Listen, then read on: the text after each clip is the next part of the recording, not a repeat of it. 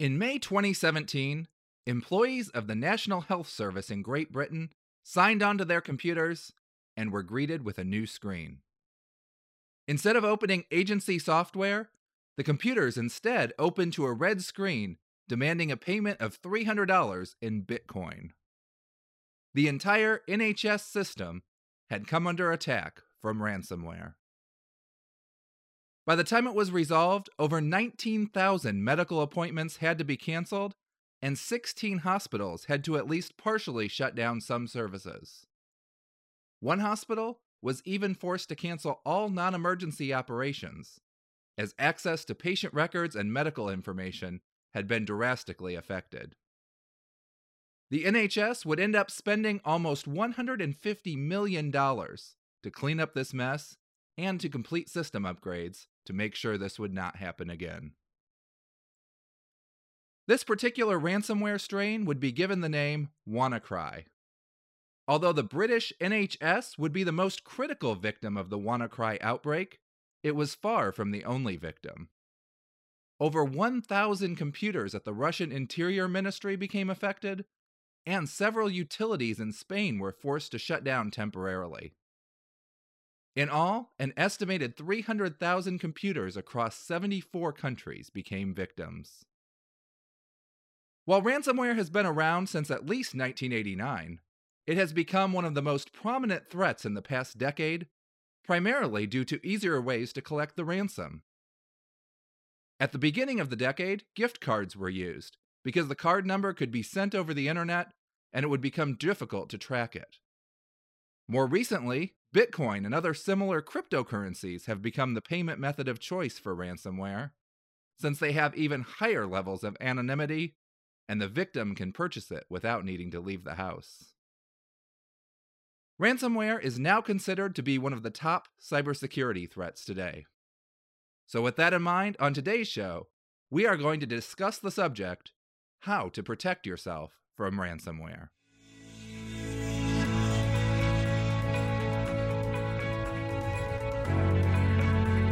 Helping you stay safe in a connected world.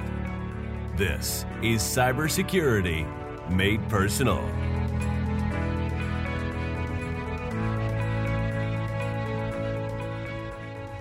Welcome back to the Cybersecurity Made Personal podcast, the safest podcast on the internet. My first experience with ransomware was almost 10 years ago, over a year before I had even opened my computer support business. It started with a phone call from a friend who told me that the FBI had locked his computer due to illegal downloads of files. He told me that he wouldn't even have the slightest clue how to download files, and due to his age and my previous experiences assisting him with his email and basic internet use, I absolutely believed him. While I had not heard of ransomware at this point, I was immediately suspicious. Beyond believing that this man would have no idea how to set up torrenting to do illegal downloads of files or software, I seriously doubted that the FBI would engage in locking computers, even if the owner was suspected of a crime. And even if the FBI did begin a campaign to shut down those computer systems, they certainly couldn't issue fines without a conviction in court. And finally, asking people to go to a grocery store or a convenience store to pay the fine via a MoneyPack card is not a typical policy for America's top law enforcement agency. So after a quick Google search confirmed that this was a scam, I set about attempting to restore his files. Fortunately, this was one of the easy ones to remove. It didn't encrypt the files, it just locked up the web browser window. All of his files were still there once I got out of the web browser. Unfortunately, many victims of ransomware aren't so lucky. Occasionally, cryptographers are able to figure out the decryption key for a particular type of ransomware, but often, without backup copies of your files, the only way to have a chance of getting your files back is to pay the ransom. And I say a chance, because sometimes the criminals won't bother actually creating or testing a decryption program, so you could end up paying the ransom and still not get your files back. So with that in mind, it's important to do two things. First, take the right steps to reduce the chances that you get ransomware. We'll talk about those steps in a minute. But second, back up your data so that you don't even need to think about paying the ransom. We'll cover backing up your files in depth in a future episode. But for now, it's important to make sure that you always have a way to recover multiple copies of your files. For example, some people will just sync their files automatically to an online storage solution, something like Google Drive. However, not all of these will give you access to past versions of your files. If ransomware encrypts your files, and then those encrypted files get synced to the online storage solution, your backup plan just became useless. So it is important to check that you not only have access to the current versions of your files, but also to previous versions. Some online backup solutions will give you access to past versions, but not all of them will. So make sure you know whether or not you can get to the unencrypted versions of files in the event that the encrypted ones get synced. If your online solution doesn't give you access to alternate versions, you can switch to one that does, or you can make occasional backups of your files onto a flash drive or an external hard drive. Just make sure that you do have a way to get to your files that can't also end up encrypted. So now that we've discussed backups, let's look at some steps you can take to reduce the chance of becoming infected with ransomware. First, and most importantly, use an antivirus program on your computer. Hopefully you know this by now, but the fact is that for whatever reason they may have, many people still do not follow this important step. An antivirus program will scan your computer for signs of infection, and it will also monitor your internet traffic to help keep anything suspicious from infecting your machine. Traditionally, antivirus software would be programmed with information about known threats, known as signatures, and then it would scan your internet traffic and your files and compare everything to the signatures that it knows. And this is still the easiest and the most effective way to protect you against known threats. However, modern antivirus software has also stepped up its game, working to protect you against even the newest threats. Each company's goal is to get their software to the point where it could recognize that you have been infected, even if you are the first person who has become infected with that particular virus. To accomplish this, they will look for files and activity that appear suspicious, even if it doesn't match any of the signatures of known malicious files. There are plenty of free antivirus programs available. In fact, Windows now comes with its own antivirus built into the operating system. However, I prefer to go to a company that specializes in malware detection and prevention, rather than relying on the one built into Windows. If you would like to see my recommendation for antivirus software, you can see it at cybersecuritymadepersonal.com/recommendations. However, regardless of whether you are using a free or a paid antivirus program, it's important to make sure that it is updating those signatures regularly.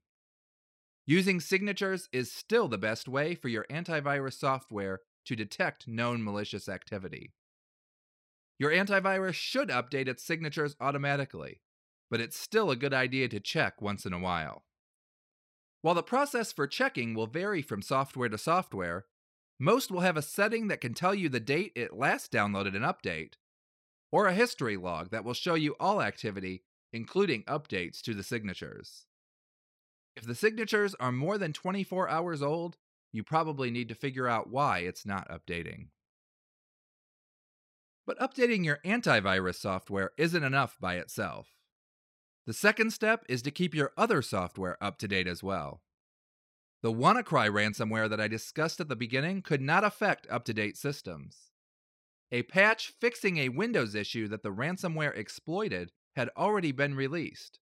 So if you kept your systems up to date, you were protected from this ransomware. Many other attacks also exploit security issues found in operating systems, web browsers, and other software. Some do use issues that no one has discovered yet, but many use issues that have already been found and fixed. When companies issue patches for their software, They will also issue statements describing exactly what they found and fixed in those patches. Often, attackers are able to either use the information provided in these reports or to reverse engineer the patch in order to discover and then exploit the flaw. I realize it's not much fun when you turn on your computer and you're greeted with a blue installing update screen. And I'm not saying that you have to drop everything and install updates the moment the alert pops up on your screen the first time. But if you've been ignoring updates for months on end, it's definitely possible that there's an exploitable vulnerability on your system. So beyond keeping your antivirus and your software up to date, you also need to watch out for malicious files and links. While it is technically possible that ransomware could end up on your system with no notice, it usually requires some amount of active intervention by the user. What are some of these actions that can leave you vulnerable to ransomware? One common method is to send a file by email, often with a message that convinces you that you need to download it. Imagine you receive an email from FedEx stating that a delivery attempt was made.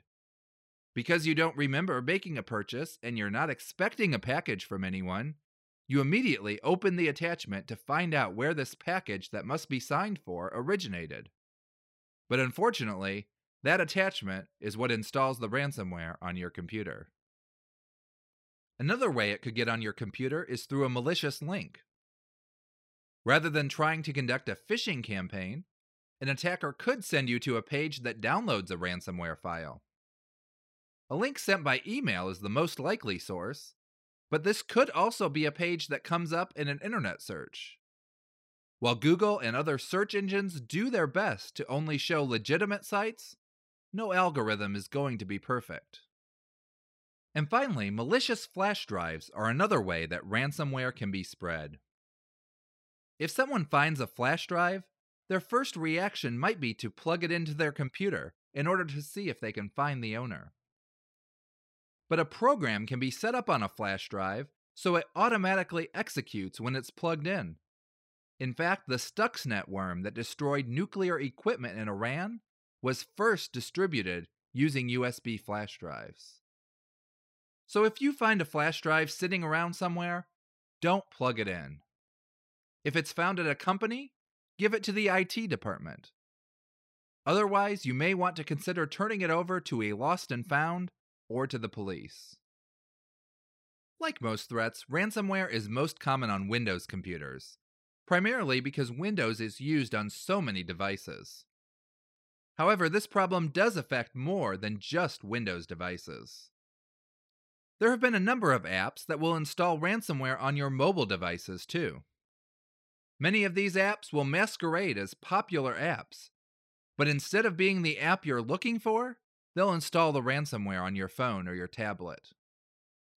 To combat this, make sure you only install apps from the Apple App Store on iOS or the Google Play Store on Android.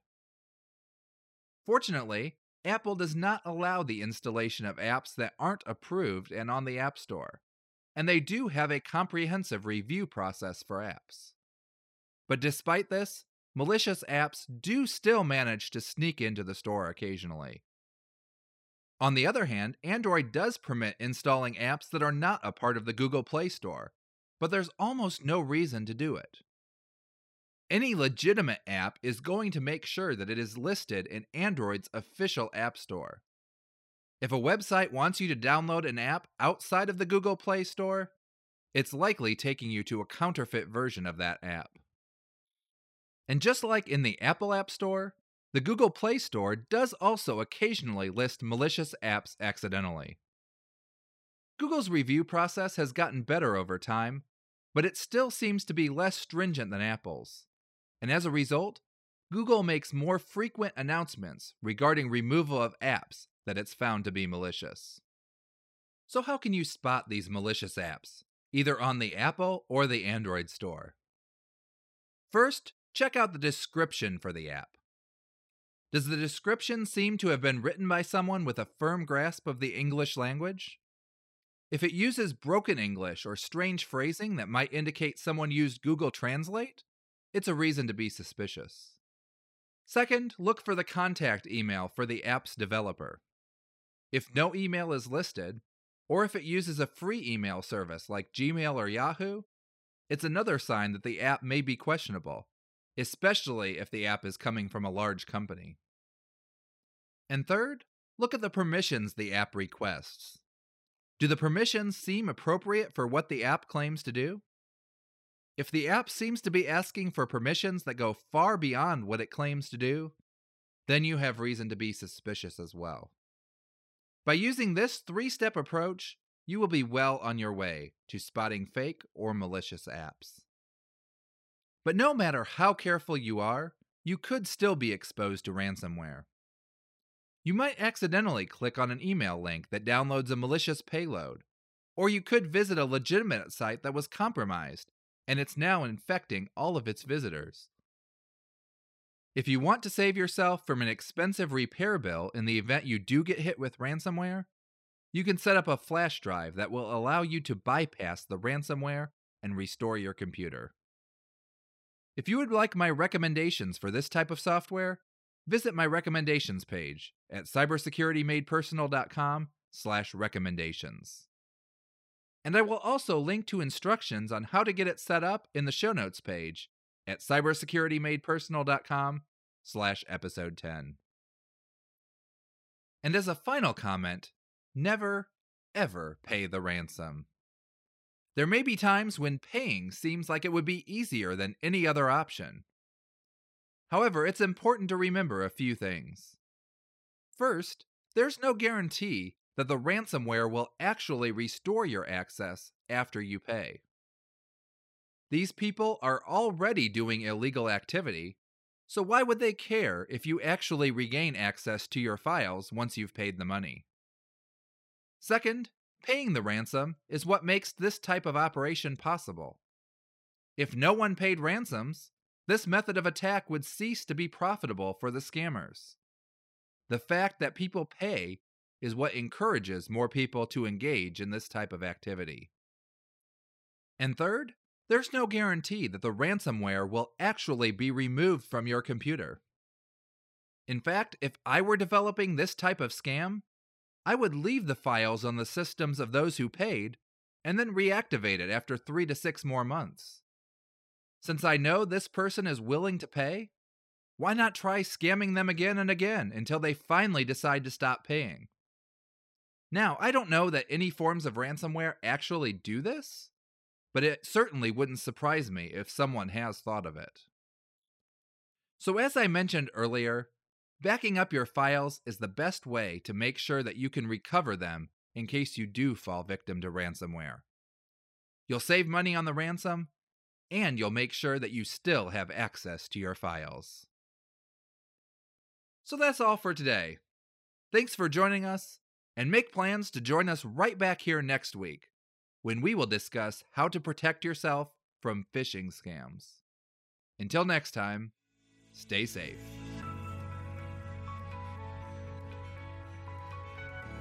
Thanks again for joining us for this episode of the Cybersecurity Made Personal podcast. For more information on today's topic and a transcription of this episode, check out the show notes page, which is linked in the description. If you enjoyed the show, we would love it if you would subscribe for free on Apple Podcasts, Google Play, or wherever you listen to podcasts. While you're there, we would also appreciate it if you could take the time to rate and review the show. It really does help us get noticed. Cybersecurity Made Personal is provided for educational purposes only.